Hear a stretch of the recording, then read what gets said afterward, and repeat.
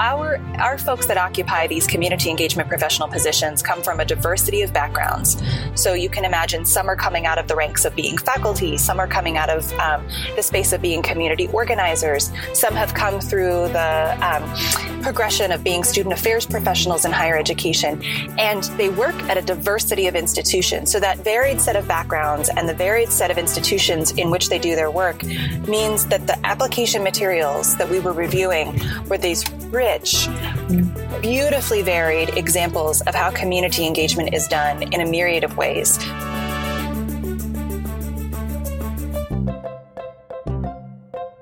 Hi, everyone. I'm Marisol Morales. I'm Andrew Seligson.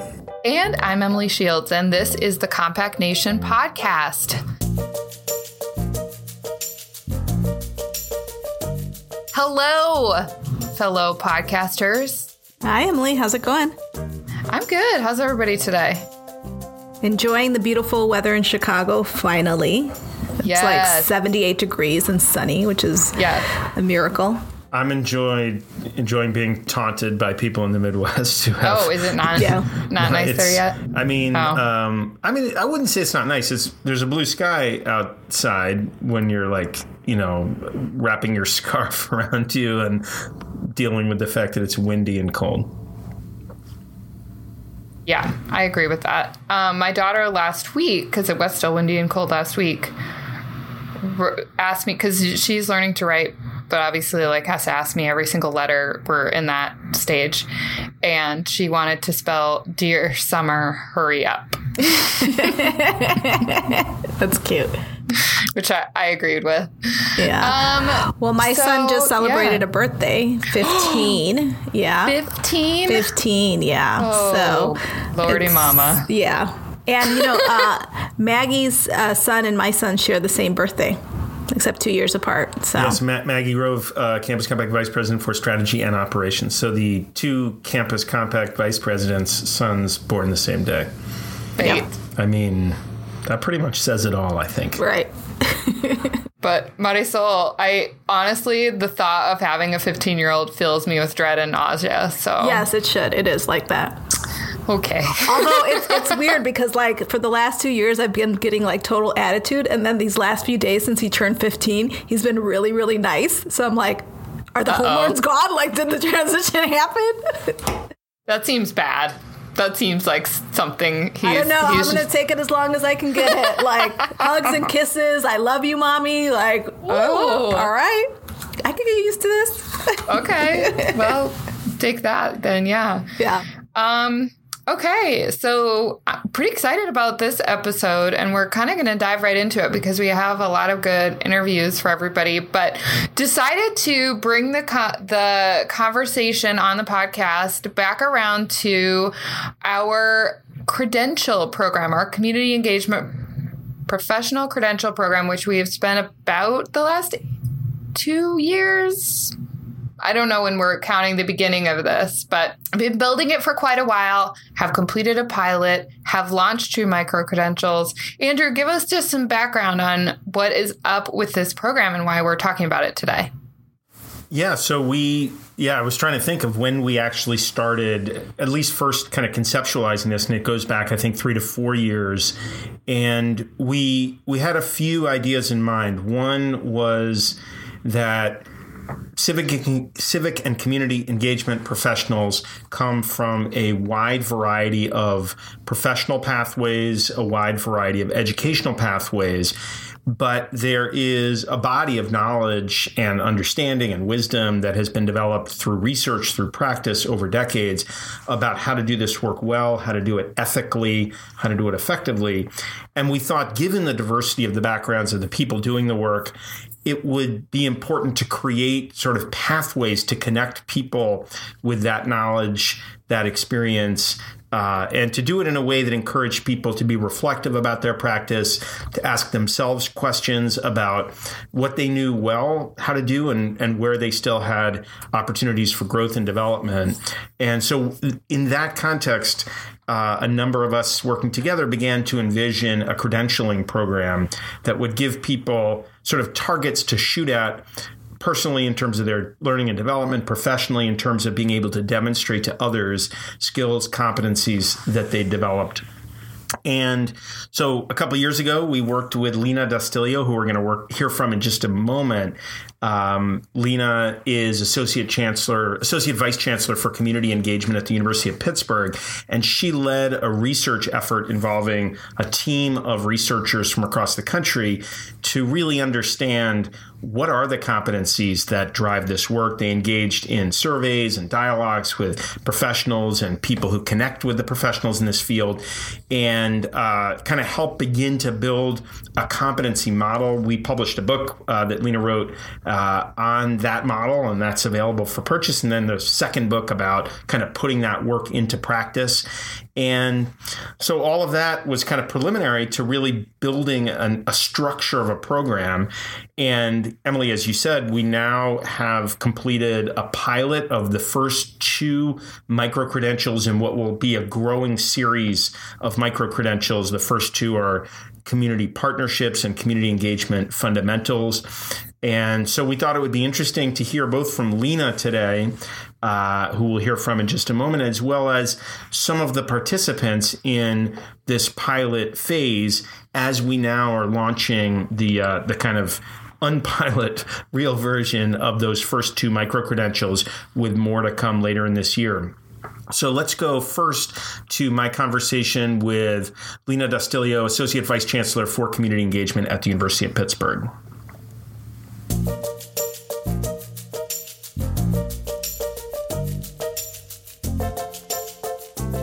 Lena Dastilio, welcome to the Compact Nation podcast. Thanks for having me. So in your case, this involves having you back as you are making an early bid for the Compact Nation Hall of Fame with a repeat appearance, which we greatly appreciate. And so I feel like we're sort of picking up a story a couple of years down the road. You have been involved with Campus Compact for quite a while and thinking about professional development, professional learning, competencies of community engagement professionals, and how to help people develop and build on those. And so I wanted to jump into the role that you're playing right now in our credentialing program.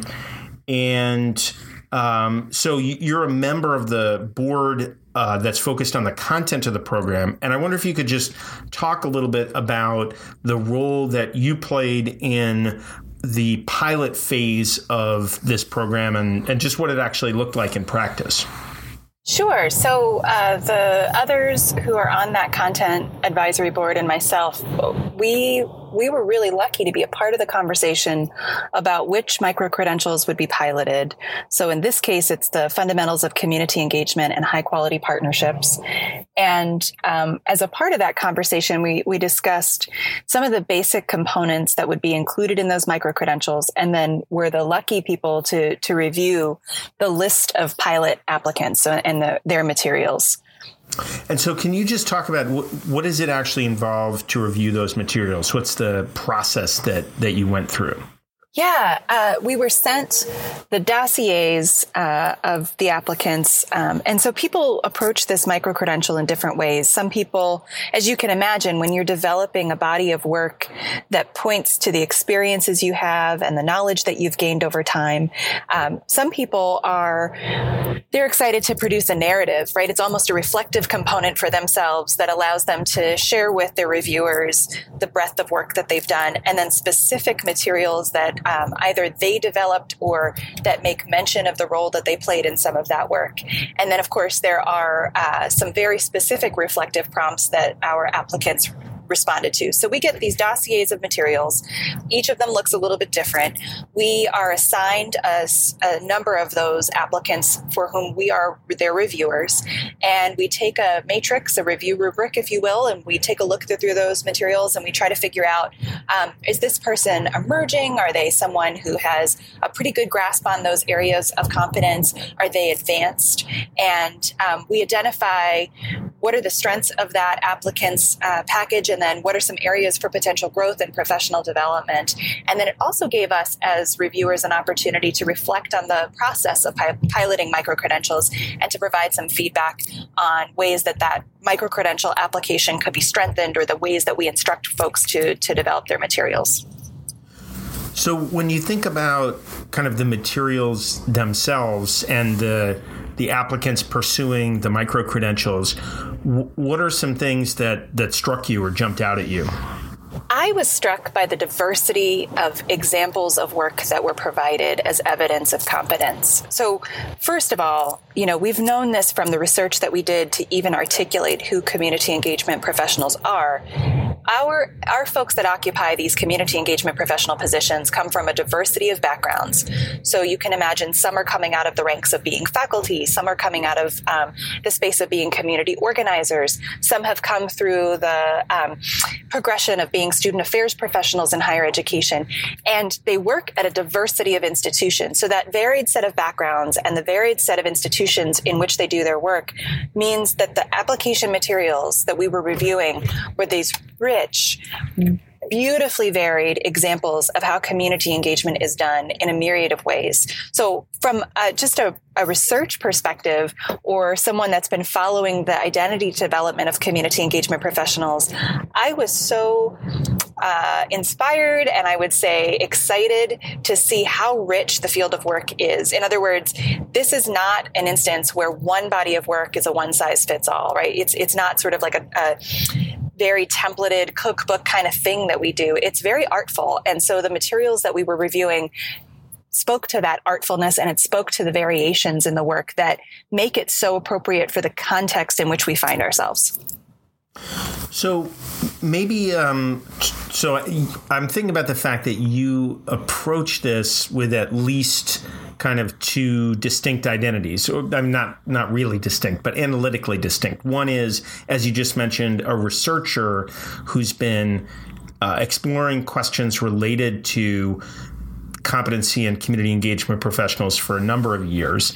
And you're also yourself a community engagement professional doing this work through the University of Pittsburgh, and you've been doing it in the city of Pittsburgh for quite a while.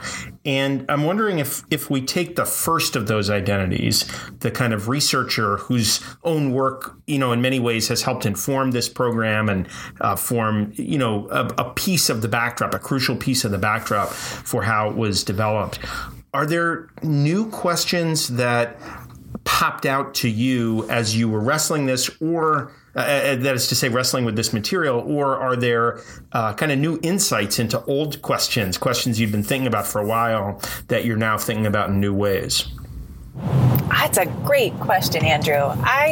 So a couple things. First, I would actually say that I come with maybe three identities, right? Researcher, community engagement professional, and then supervisor of other community engagement professionals. That last one is important here in this question because at the University of Pittsburgh, we've been developing a very interesting body of place-based engagement work. And so the staff that I've been hiring into the positions to lead our place-based engagements frequently come from community spaces. They're people who are community leaders, embedded in communities, may not have worked in higher education before.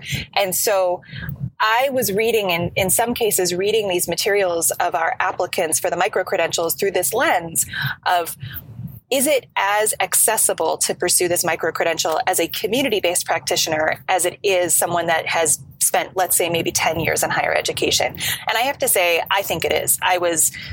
This new insight that I gained was that I feel like the way that Compact has structured the micro-credential, it allows for, as I said before, a diversity of backgrounds and experiences to be prepared, to be preparation for exhibiting these competencies. So that was an identity lens that I brought to my review and a new insight that I gained from it.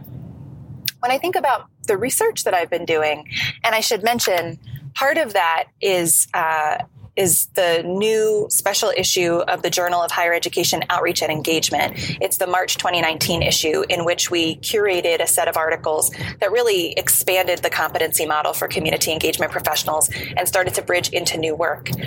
Often the question that's on my mind in that identity lens as researcher is, where else does this competency model need to go? What are the fields of practice related to the community engagement professional that haven't been sufficiently examined? And one of those that came across in one of my applicants' materials was around economic development and the marriage of economic development and community engagement. And that's also been work that the Association of Public and Land Grant Universities has been exploring by marrying its Economic Development Commission and its community engagement body. So I think that if we took a look at the applicant materials for the micro-credential and created a data bank out of those of sorts, we would start to see the pretty grounded ways in which our field of practice has been expanding and the kinds of work that are underneath the purview of community engagement professionals, but maybe don't sort of sit in that mainstream of literature that we often read and write about when we're talking about community engagement professionals. That's interesting. I mean, certainly for us at Compact, through our civic action planning initiative, et cetera, we've been encouraging institutions to bring greater linkage between economic development efforts, community engagement in the form of engaging on sort of local issues, et cetera, and with local partners, connecting that to the academic program, et cetera. So that's just encouraging for me to hear that you kind of see that developing in the materials. Yeah, and I think we should probably be specific, right? It's about inclusive economic development. It's about economic sufficiency and the ability to take advantage of economic progress at a community level, right? And I think those worlds marry quite nicely. Yeah, no, and that's I think, that's an interesting dimension of all of this. I think that we are talking about value-infused work. And I'm wondering if you... if that kind of popped up in any way for you, that is to say, different kinds of institutions may incorporate different values in the way they structure, think about, execute the work of community engagement. Did that kind of show up in materials you were seeing, different approaches, different value systems? How did that look?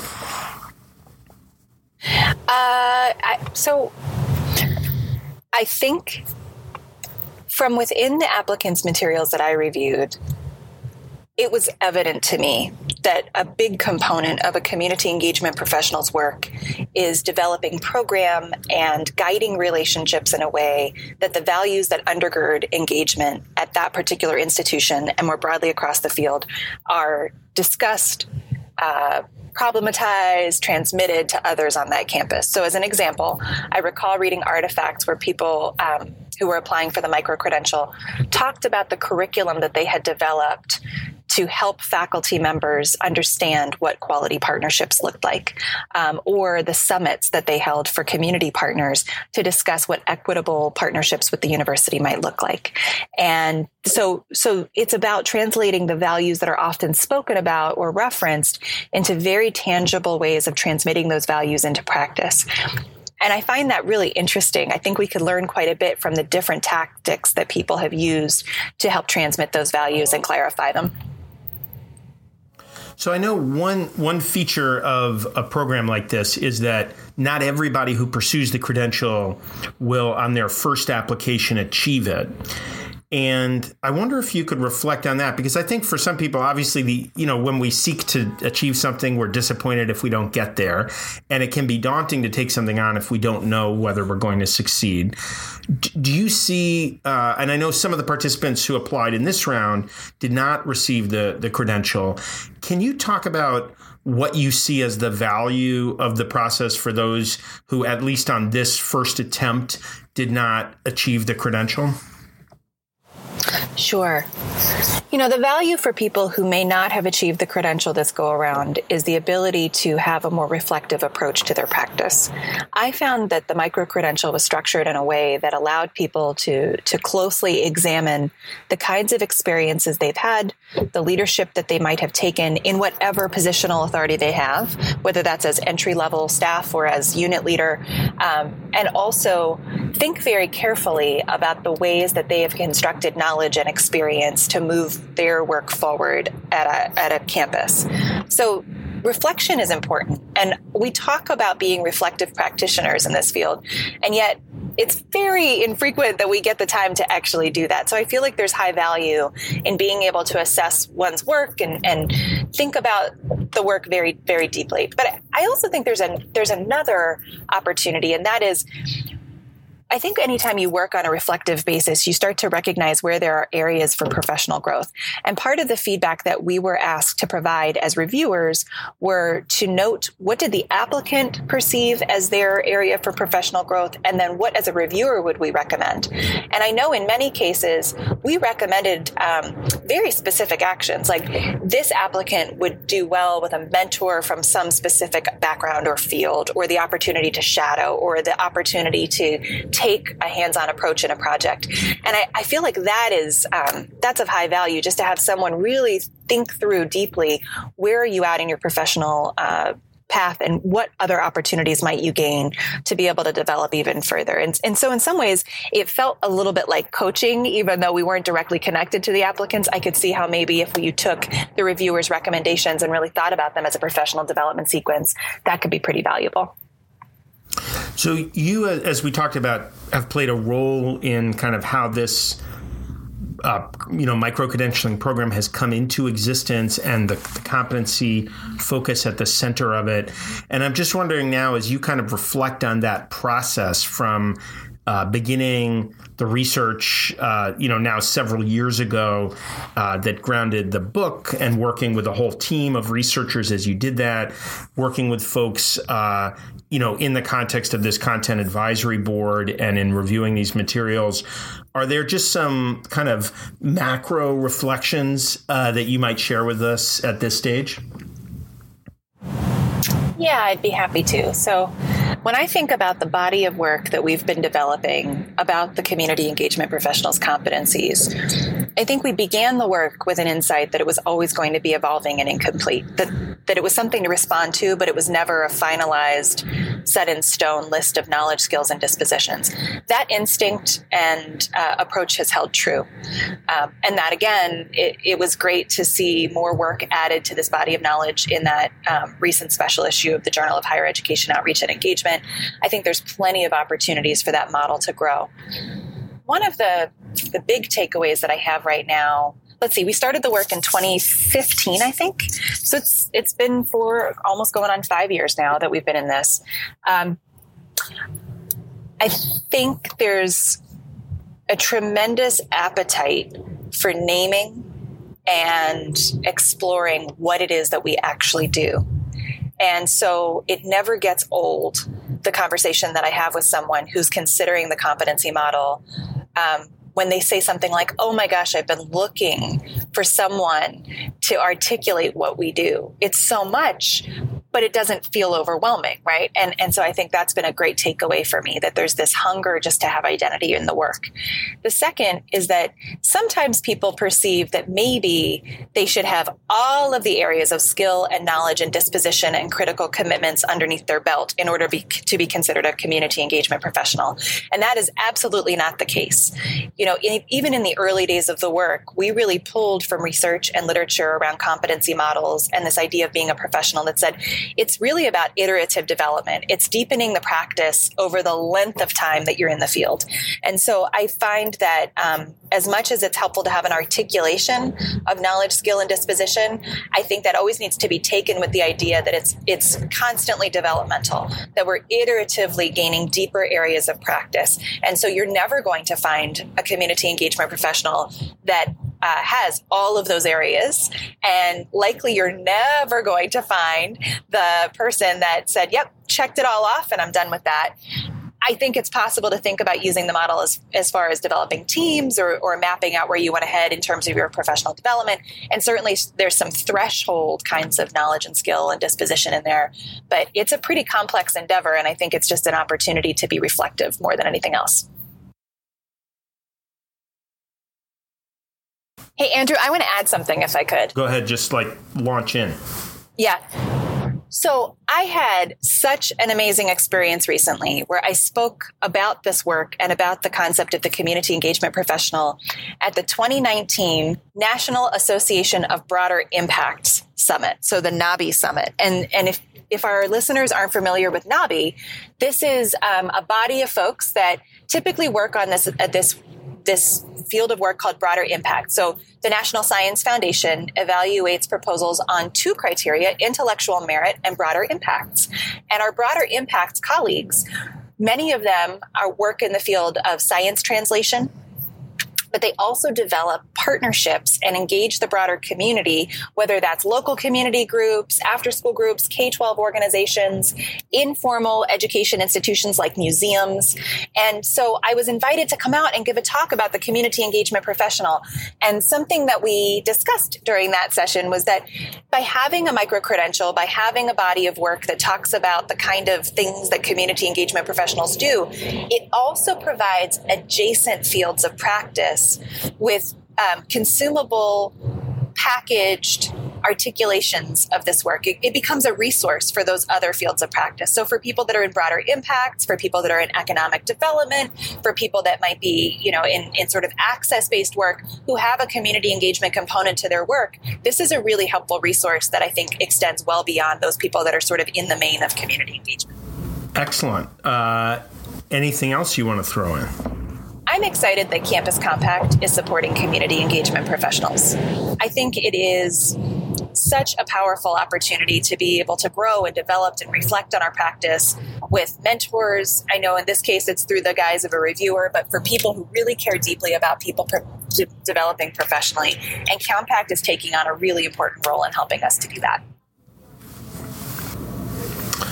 Excellent. Well, Lena, thank you again for all the work you've done in all the roles we talked about, as a researcher, as a leader in the practical work of community engagement that has really laid the groundwork for a lot of what we've been doing. And you've given enormous amounts of your own time to actually helping us to begin to execute this credentialing program. And thank you as well for taking out some time to chat with us on the Compact Nation podcast.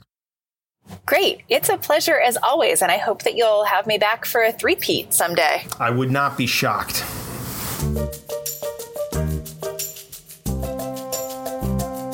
We are back. Andrew, thanks for that great interview. It was wonderful to have Lena on the podcast again. As you mentioned, she's up there for Podcast Hall of Fame. I think with Tim Eatman. I think that's the Hall of Fame so far. Yeah. It was really interesting to hear her perspective on the pilot. I was particularly interested in the thought that has been given to whether this credential can work for folks who aren't, in and of higher education, or maybe haven't always been in and of higher education. So it was interesting to hear her perspective and really seeing it play out that it seems like it can, because I think that's really important. Yeah, absolutely. I mean, one, I love Lena. And so I think, she's awesome, both in terms of the research that she did around this and the way that the thoughtfulness behind it, and then having her involved in the pilot, I think was really helpful in getting that perspective. And what I felt from the interview, and particularly her take on the sort of inclusivity of the credential program, was a response to some of the criticism I think we were getting, or fear that this professionalization was going to lead to exclusion, when, all along we've been saying, no, actually what we want this to lead to is access. And so sort of hearing that confirmation from Lena's experience with the pilot and the review of the micro-credentials was, for me, really positive. And I think the opportunity that we have actually with this credential program to open up pathways to access to higher education for community members to serve as community engagement professionals. Yeah, I think, for me, one of the really interesting and positive parts of this whole experience of developing the program has been just the insights that people who've been working in the field a long time have shared about, as Marisol, as you were saying, their concerns in some cases that we might take something that is, that has been very relational and built through individual sensitivity to circumstances and contexts, and distinctive experiences, and that we might turn it into something much sort of more locked down and just for people with a certain set of degrees. And we took that fear very seriously because it's clearly a thing that happens in higher education when you move in the direction of credentials, whatever. And so, yes, I agree. And I think it's something we have to stay attuned to. But it looks right. Like at least the initial design is open as long as we remain open and we do things otherwise structurally to maintain that, to not being a kind of closed off environment, but as you said, to inviting people in from a range of backgrounds and experiences. Yeah.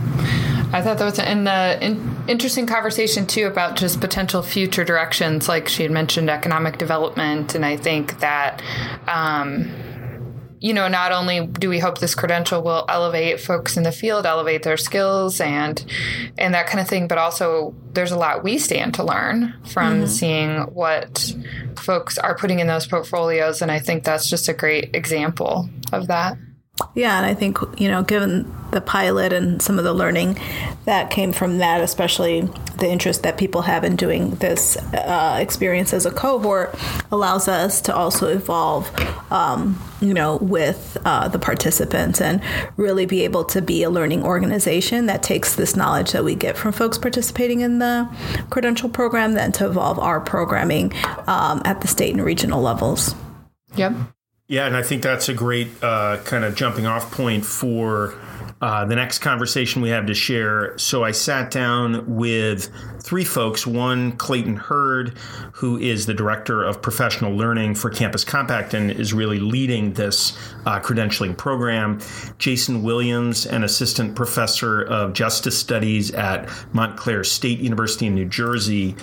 And Emily Wu, who is Assistant Director of Community Outreach and Project Development in the Center for University Partnerships and Community Engagement at Dominican University of California, and also teaches in the religion department there.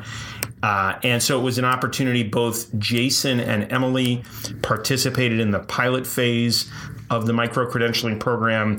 So this was a chance really to hear from Clayton about how that project has developed through that phase and into the launch. And then from these two participants about what brought them to the credentialing program and what their experience has been like. So let's have a listen to that conversation now.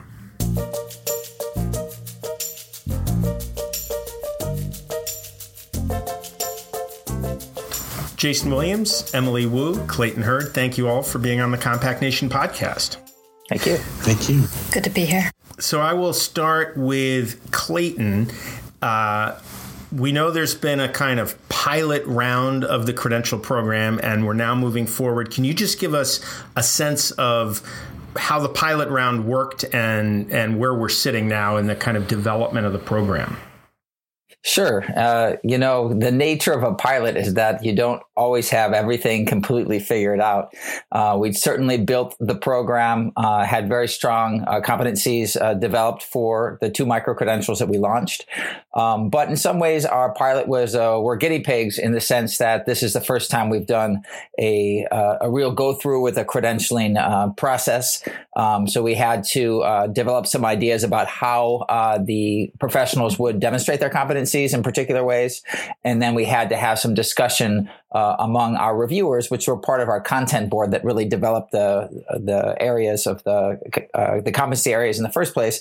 And we had to sit down and kind of figure out how do we best evaluate these competencies. So it was great. We had a big, about 60 people interested in being involved in the pilot. And then when it was all said and done, which was sort of a short period that we were running the pilot, we had just a little over 30 of them go through and participate in the pilot and do all the work. And so we were able to review those, get that information finished, get it back to the pilot participants. And the ones that earned it now have digital badges that they can keep with them that show their expertise in a particular area of community engagement. So we're excited about how the pilot went, where we've rolled out the program now in full form for 2 micro-credential areas, one being community partnerships and one being community engagement fundamentals. So we're looking forward to seeing people apply and continue the process. Great, and we'll circle back, Clayton, maybe, and hear a little bit more about directions that we're heading based on the pilot. But let me turn now to Jason and Emily, and I think I have some questions I'll throw to kind of each of you in sequence. Maybe Jason, let's start with you. What got you interested in participating in this pilot round of the micro-credentialing program? Well, visiting the Campus Compact's website and, I mean, looking at the wealth of information up there, but also, I guess, agreeing to this notion that, you know, the badge and training, you know, and I hate to say sort of professionalizing this work, right? But I guess I should say it, professionalizing community engagement should sort of become a thing in a sense that when you look at pilots like these and badge programs like these, I can say for me, it does give you a sort of training, you know, because going through the program, there were many different things that I've learned. You know, I had to delve into other areas and read into different other literatures. And so after reading through the website, I became instantly interested because I'm like, wow, you know, so there are others out here doing this kind of work and I'd like to get to meet them and get to speak to them. And we had that opportunity going through this process. And let me just, so your primary role is as a faculty member. And did, you know, when we thought about this program from the very beginning, it was an open question for us who would be most interested in this, people primarily in staff and administrative roles, people in faculty roles. From your perspective as a faculty member, what were the things that you thought you might gain by participating? So definitely learning how to connect further to the community and not only through the bibliographies that were provided on the website in various spaces on the website, but also through others who participated, right? So we had the opportunity to do several calls, again with Clayton, but also to communicate with each other sort of outside the boundaries of those calls. And so we learned from each other as well. And it was just a great learning experience. Excellent. Emily, so maybe the same question. What kind of initially captured your interest in being a part of this program? Well, I think service learning and community engagement as a field, for those who are in it, people feel like they've been doing it for a long time. But for people who are not in it, they don't know that there's such a thing, right? And so I think there's a lot of perceptions of service learning and just community engagement in general that it's basically just sending students into the community and they do some stuff and, you know, and that's nice. But there's not a lot of recognition of that as a real thing. So, I mean, I got interested because I wear two hats, right? I'm a faculty, but also a staff. And I also do community engage outreach to you know, a lot of times seek out new community partners and developing new projects in the community. And there's value in having alignment with what other people are doing in the rest of the country, in the sense that first of all, I don't feel that I'm crazy in doing my work, and you know, I've known my colleagues too that Campus Compact has a lot of resources. We have colleagues online, usually pretty far away from us, who we talk to, and we know that we know that there's alignment in our work, and other people are doing excellent work. But the sense that we could show other people that we're aligning the work and that there's a community, there's a field, there is a discipline of pedagogy in doing this work, and there's a community that strives to seek out more and more effective practices in this work. That's all very exciting and it's important. And so I think, you know, and so when I see that there's actually a credential, even if it's a micro credential, I thought that's very exciting that, you know, and you know, definitely we should do this. So let's talk about the actual experience of kind of going through the credentialing process, since, most of our listeners will not have done this yet. Hopefully many will in the future. Maybe we'll go back to you, Jason. Can you just kind of talk us through, what did you actually do? Mm-hmm. Yes. So I remember doing one of our follow-up phone calls where we had to debrief on this. So I spent a good couple of days. I can give you the hour percentage, but a good couple of days actually collecting literature. So just to give you a quick background on what I do, my entryway into the community is through a lot of my ethnographic research around policing and race, particularly in Black and brown communities. So, but again, what the micro-credential demanded from me, for at least the track that I had chosen, was the video, right? And in this video, I had to sort of compose my knowledges and what I knew about this area in that video. And so the first couple of days, for me, amounted to really sitting down and digesting the resources that the Campus Compact gives to you on that website. And I would say 60% of those resources were books and articles and such that I had no clue about. And I say that in a way, in a good way, because it was oh my God, where were you all this time?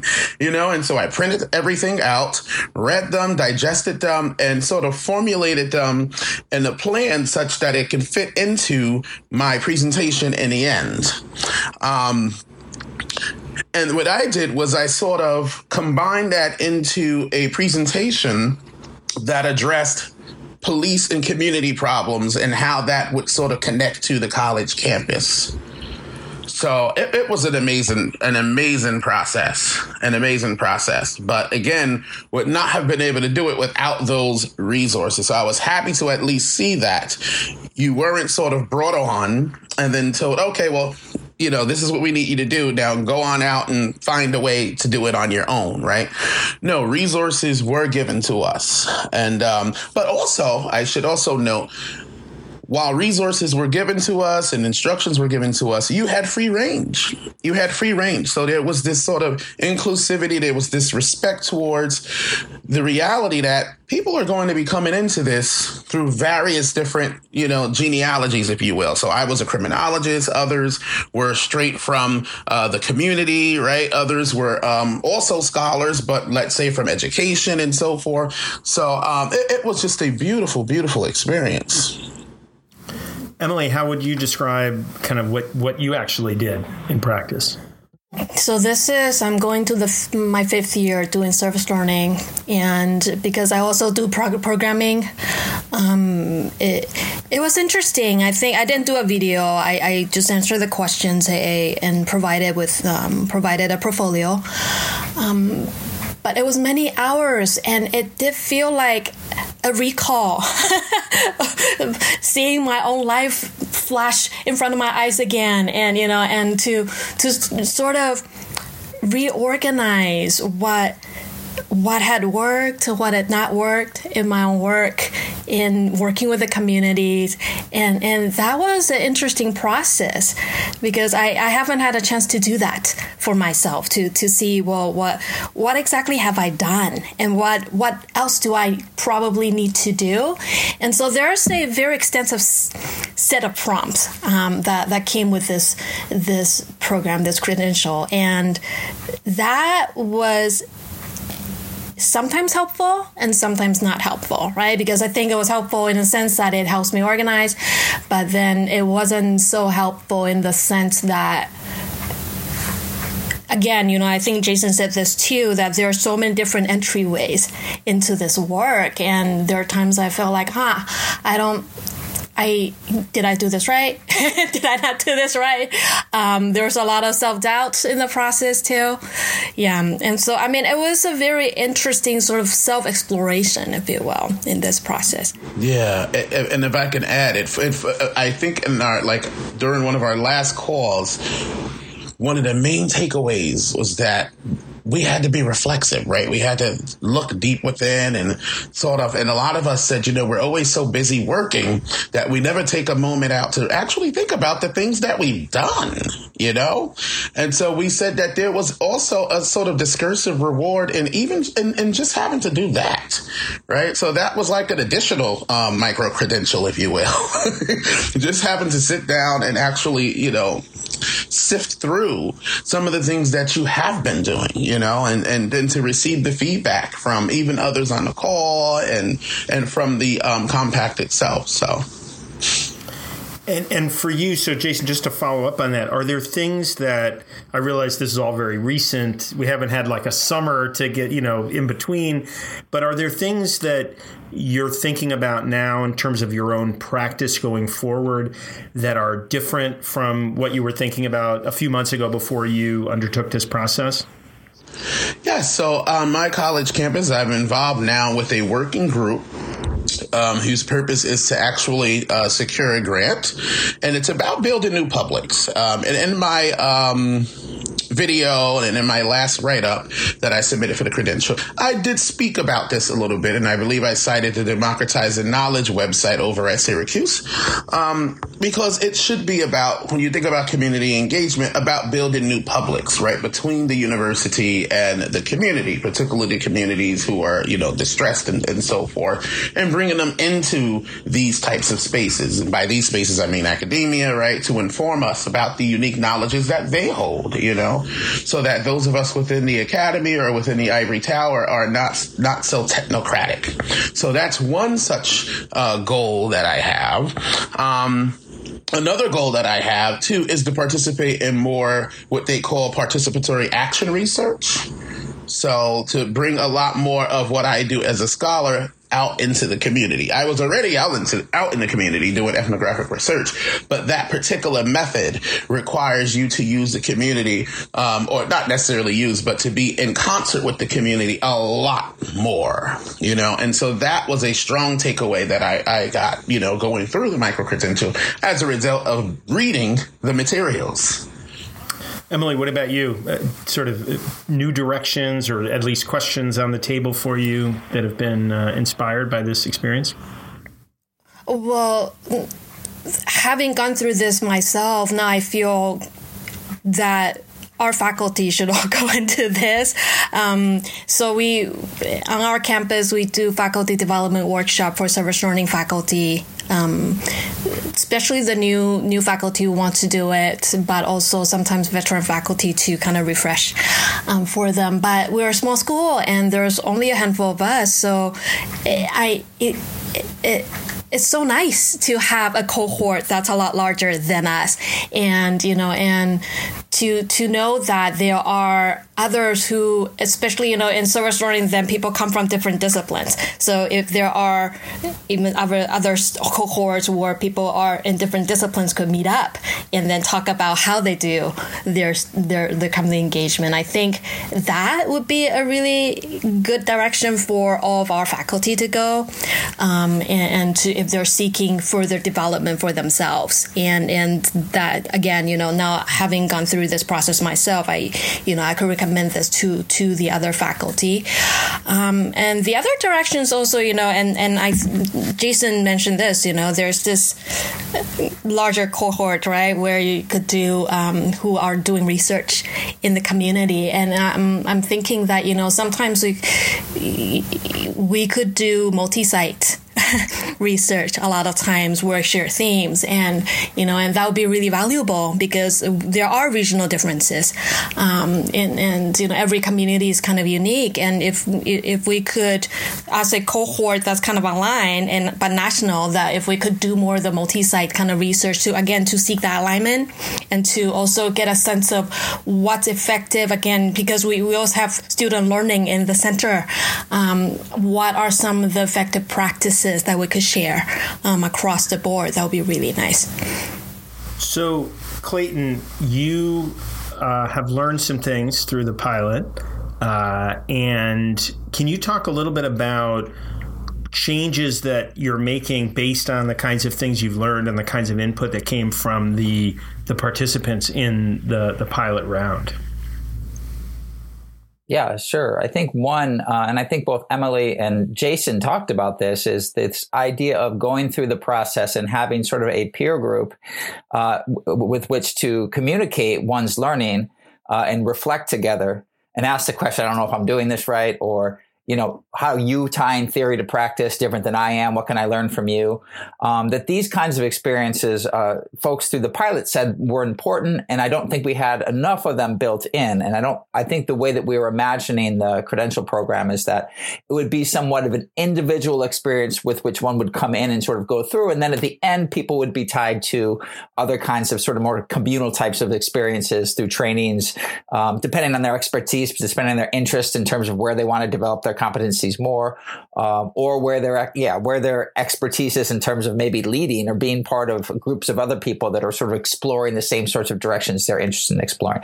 But what we learned from this is, I think in the preparatory piece, we should have people communicating more. And so one of the things we're working on is how can we make sure that when people apply to this program, they have the option of being connected to some sort of cohort or some sort of larger group of folks that they can be part of the preparation experience with, and then while they're going through the credential, have sort of a community of people to stay in conversation with. And we see that as helpful for them individually going through the credential, but also as they leave the program. And I think, again, Jason mentioned this, is having this sort of ongoing connection to a community of people that are thinking about this work in similar ways and pushing themselves to improve the practice and improve the ways they engage in community. So I think that was a big shift that we saw.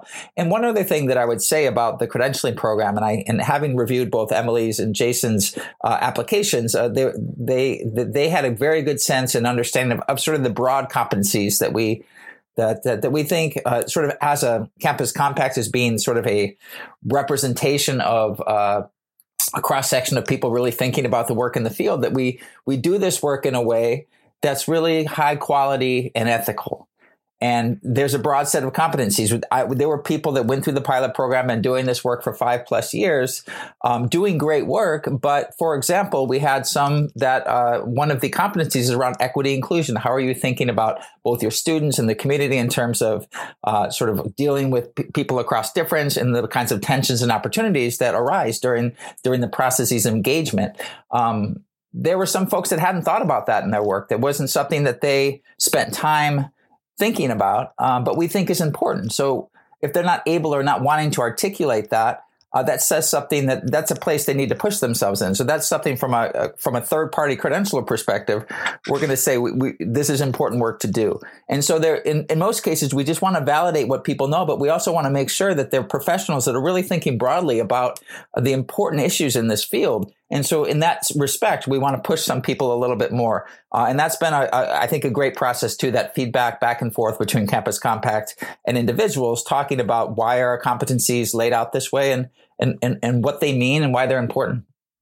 Jason, in that context, I wanted to follow up on something you said way back at the beginning, hesitation about the idea of professionalizing the work of higher education community engagement. And I'm wondering, what's the substance of that hesitation? And then what are your different thoughts about that in this context? Well, Clayton he just took it out of my mouth, right? As only Clayton knows how to do. I mean, he's just the perfect speaker. So, it's about ethics, right? So, and when you talk about professionalizing something, people tend to, do we need to professionalize? Do we need to professionalize? But I would say when it comes to engaging community, there are certain parts of engaging the community that might needs to be, there may needs to be an overseer to that, right? And that's why I think this program here in particular is perfect, because there are some ethical questions around how we engage the community. And so when I think about these processes of professionalization, maybe this could be a vehicle through which we can ensure that when people engage with community, they're doing so ethically. I know in my submission, that was something that I did hone in because again, if you're particularly, like I said, I work in the community around policing issues and criminal justice issues, and there are some grave ethical concerns there when you're going into a community. For instance, I went to Ferguson in the aftermath of Mike Brown. You want to think about, for instance, the ethical concerns that are there with just going into, ground zero and engage in the community from the positionality of a scholar, right? And going into this traumatized community. So that's what I kind of meant about professionalization. But like I said, to put it another way, paying attention to the ethical context, and how the Campus Compact through credentializing programs like these can help us to be aware of these ethical concerns as well as our privileges, because sometimes it's just a matter of not understanding that you have privilege over some of these communities and you need to be mindful of their humanity as well and their needs. Emily, I know that an issue that has shown up in your teaching, because I found some things you wrote online about this, is kind of the ways that in Western culture we often, and certainly in the United States, we often marginalize the views of older people, of more experienced people. And I know that you've made a real effort to kind of call that into question in the way your students are approaching the world. And it occurred to me that one of the things we heard as we began to pursue this direction of building a credentialing program from some of the most experienced people in the work of civic and community engagement, some of the people who really laid the groundwork for all this before there were centers and institutes and organizations starting back in the 60s and 70s, was a real concern about were we going to take what is a kind of craft and artisanal practice that's really grounded in human relationships and creativity and turn it into something that's too structured and cookie cutter. And I'm wondering if you were speaking with some of those folks based on this experience so far, what would your thoughts be about those, what I took to be very legitimate concerns? How does it look so far from your perspective? So speaking to those people who want a cookie cutter kind of experience? No, speaking to those who are worried that we're going to create one when they built a field that was all grounded in real relationship development and kind of human to human contact. So that's a very interesting question, and I think there are two sides to this. One is that I think without laying out the competencies, sometimes people don't know that they need to be competent in those things, right? And so I think that's where people who may have spent a lot of time in the field, but because the list wasn't ever given to them, their holes in how they might be better approaching the community. And that's why a cohort or, a program or a field of people would be really beneficial. So that's one side of it, right? That laying out the competencies is essential, that we need to know what we're aiming for. But then on the other hand, yeah, right, once we have those competencies, people start checking boxes. And that's not what we want, but that's why the cohort is really beneficial, because then if we insist on having people converse with each other and really, and if this is a cohort that values the competency in building human relationships, and if that's front and central in how we do this work, then we have a culture of doing our work in this way where we stay away from checking boxes, right? And one of the things that I've started to think about pretty recently is that one of the things that I keep on looking for but haven't been able to find good examples of, and maybe I'm just mixing out and you might know somebody already doing this work, is that I don't think we have enough assessment tools in guiding our students in building quality human relationships, right? And so we tell our students to do this, but there's not a lot of guidelines in how exactly and to what degree or extent that we want to push them to do this work. It's a lot more than thinking about theories, or it's more about the practice, but the practice of what and how, right? And so I think and this is where again this field is very exciting, because we always have new grounds that we might be able to cover, but this is why the work that we do is important. It's building that human relationship, right? right? And so, I think having the micro-credential program is something that we, depending on how it's done, could be going to the right direction. Yeah, it's exciting for me to have this conversation in part because when we first started kicking around the idea for this program, it was really, I think, about 4 years ago. Some of the things that you both are talking about were really the things that were front burner for us. The idea of setting some targets for people to aspire to in terms of doing this work in ways that were ethical, that ways that take very seriously the interests of communities beyond the campus, especially those who have faced exclusion from opportunity and especially from academia, and a real desire to create a kind of community of learners in this work. And so I'm feeling good that it sounds like we're on the right road, even if, as Clayton indicated, we've also learned there's more work to be done. Are there thoughts that maybe in closing that each of you might have for people who are kind of thinking about whether they're at a moment where kind of jumping into the micro-credentialing would make sense for them? Do you have any thoughts about kind of when it makes sense or what makes sense about it or what kinds of questions they might be asking?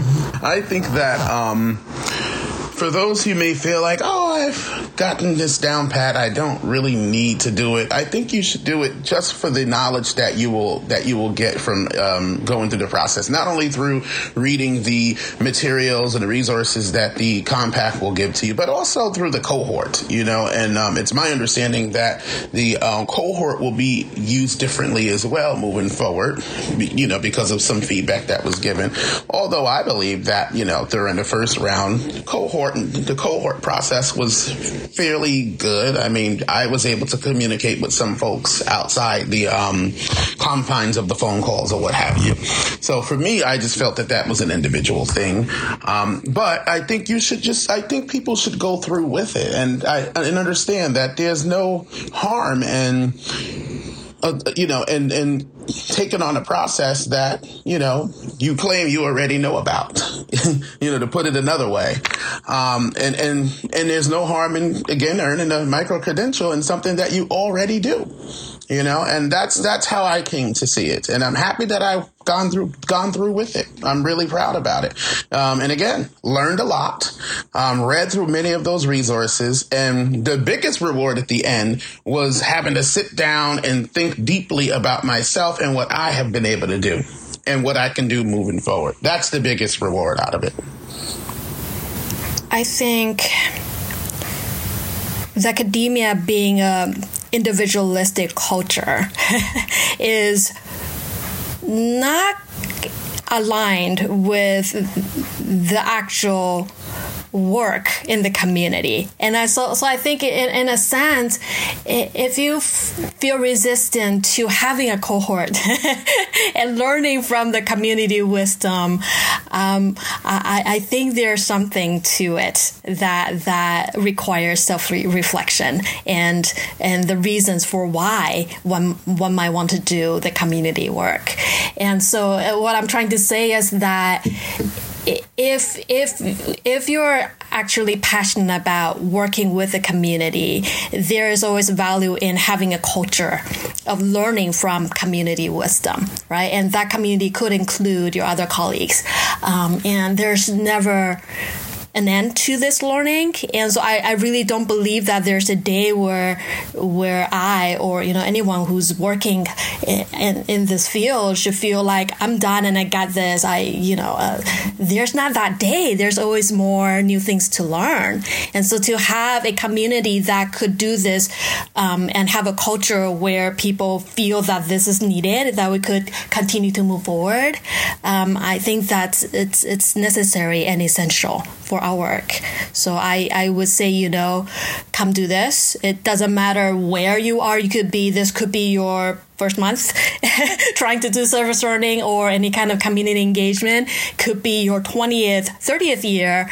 And I'm pretty sure that there's still new things to learn in the process of having conversations with our colleagues. And not to mention what you will learn from the other folk who will be in that cohort with you, right? One individual person doesn't know everything. Amen. So Clayton, what are you kind of focused on as you continue to develop, lead this work of developing further micro-credentials? What are kind of the key next steps that you're thinking about? Yeah, so we have 2 micro-credentials launched. And one thing that is worth saying, and I think it came out well in both Emily and Jason's comments, is that the way that we develop this program is not to say Campus Compact on High is sort of mandating these competencies. We've sort of developed these competencies through ongoing conversations with professionals in the field. So even as folks are applying now, we're looking at their applications and learning from them. And we're using that learning, that understanding to further develop how we're thinking about this work, because we want it to be very inclusive. We want it to be responsive to what folks are doing, the innovations that folks are doing, rather than expecting them to meet some standard. We want to encourage people to be innovative, to think more deeply about this work. So we expect that even the competencies, the 2 we already have, are going to, they're going to not completely transform, but they're always going to be updated and sort of really thought about through reflection in the field. But over the next probably 16 months or so, we're going to roll out another 13 micro-credentials in a number of areas. That's a very collective process. So each one of those micro-credentials is going through a vetting process that's reaching out to folks in the field, getting their input from it, eventually goes through a content board we have of experts that have topical expertise and experience in a number of these areas. And then once we do that, we then lay them out as something that professionals can demonstrate competency of knowing. And one thing we haven't really talked about, because it's daunting in the fact that this is a lot of work we already have to do to get these micro-credentials out. But in the long run, and this will be developed within the next year, that folks can apply for a configuration of these micro-credentials to earn a larger certification as a sort of Campus Compact certified community engaged professional. And that will be basically bringing some different micro-credentials together, having some sort of capstone reflection associated with that, and then earning the credential. So that's something that we want to roll out too, but we don't want to roll that out until we get these competencies sort of out there in circulation and people realizing that each individual one has its own legitimacy, its own importance, but bringing them together is something that professionals have the opportunity to do, to really show their broad knowledge and the ability of having been really reflective about the various aspects of this work, about doing this work ethically and effectively. And if people want to learn about all of this, credential.compact.org. And that's where you can also see the beautiful neon inflected micro-credentials, the digital badges. This has been, for me, great to hear about the experience of those of you who've undertaken this work, and Clayton, who has been shepherding this process. So Emily, Jason, Clayton, thank you all for joining us on the Compact Nation podcast. Thanks for having us.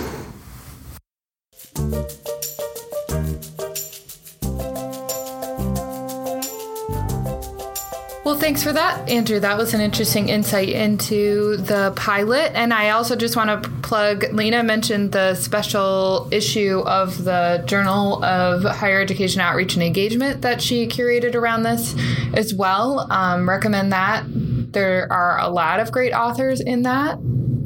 I might be one of them, but it is a very interesting journal article that kind of dives into some of the specific areas of competency, some research, some reflections, things like that. So I would plug that as well.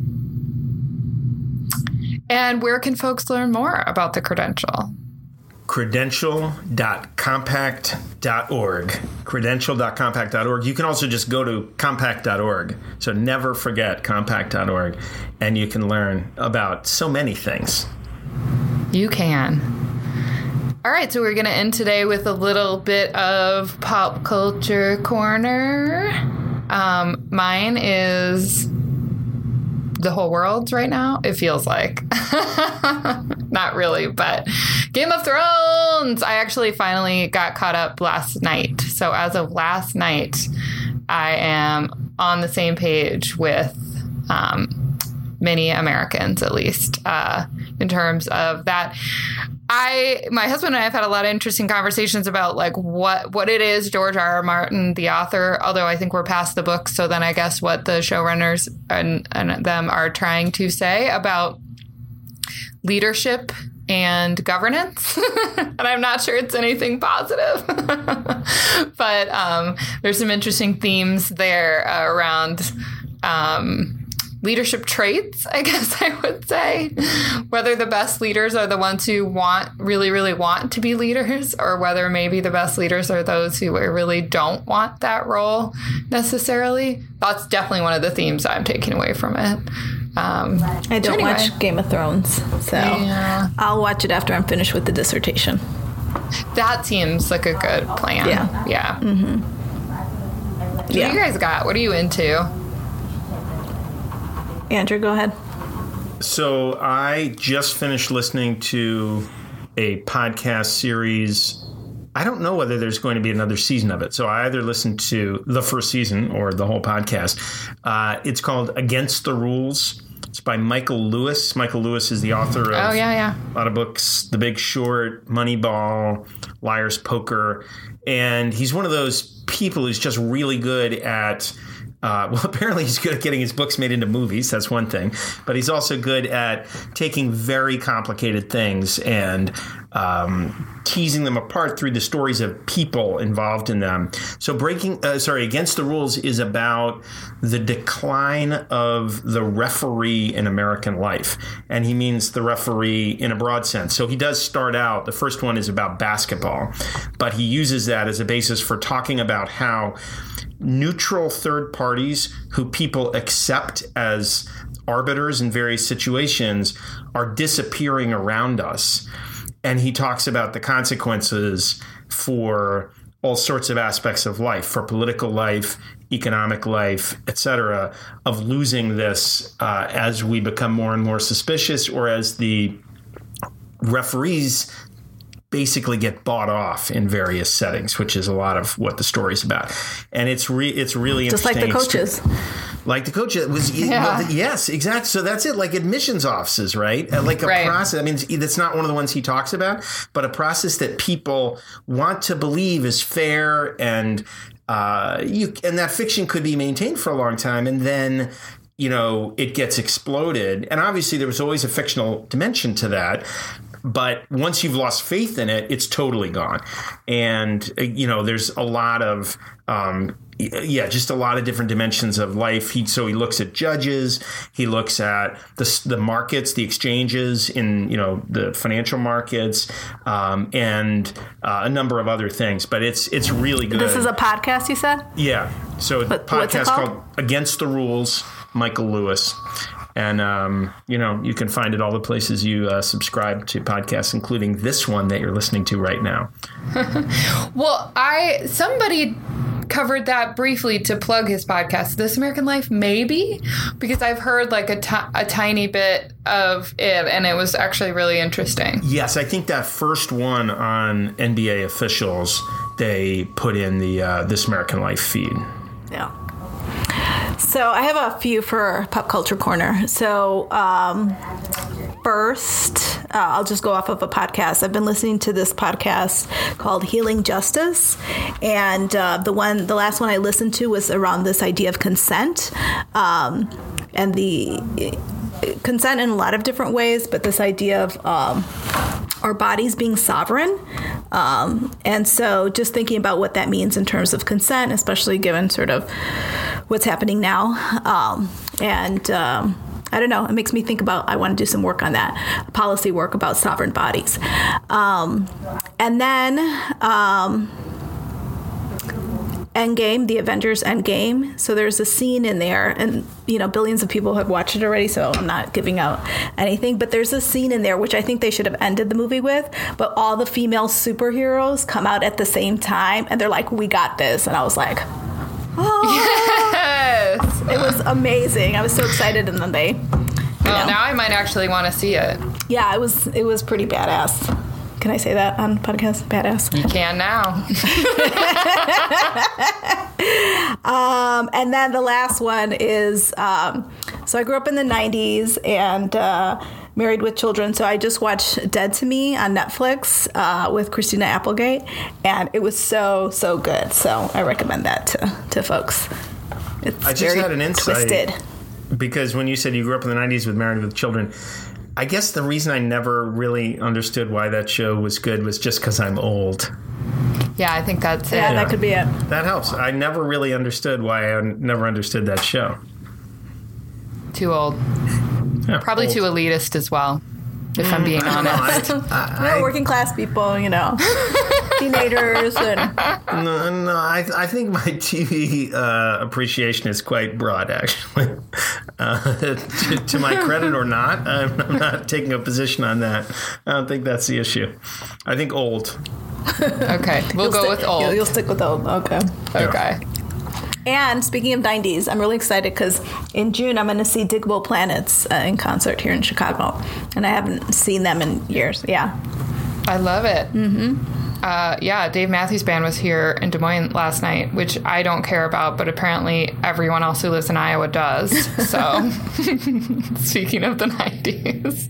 Yeah, that's actually another cultural phenomenon I've never really understood is Dave Matthews. And I'm not as old as you, and I've never understood the love for Dave Matthews Band. What I don't understand is it seems to occupy basically a cultural position already occupied by Jimmy Buffett.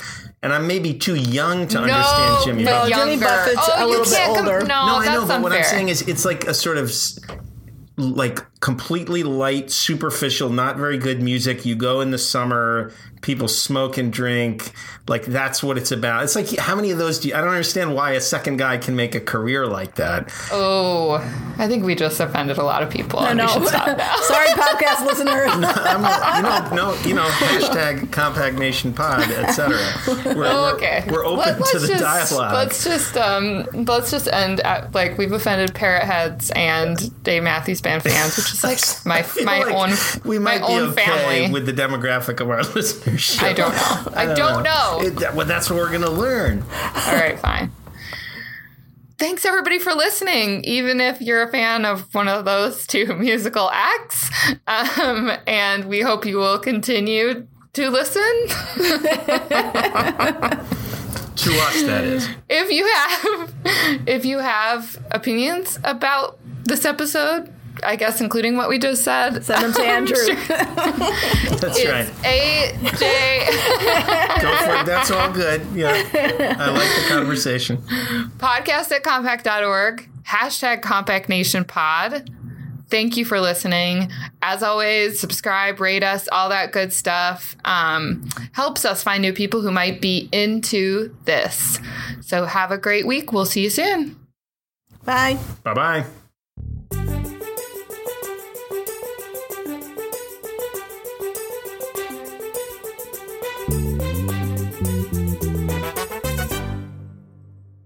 Compact Nation podcast comes to you from Campus Compact's national headquarters in Boston, Massachusetts. Our hosts are Marisol Morales, Emily Shields, and me, Andrew Seligson. Our producer is Molly Leeper. Music is by Andrew Savage. As always, you can find us online at compact.org/podcast or on social media at #CompactNationPod. Thanks for listening. And remember, until you're satisfied that the world is good enough, keep doing something.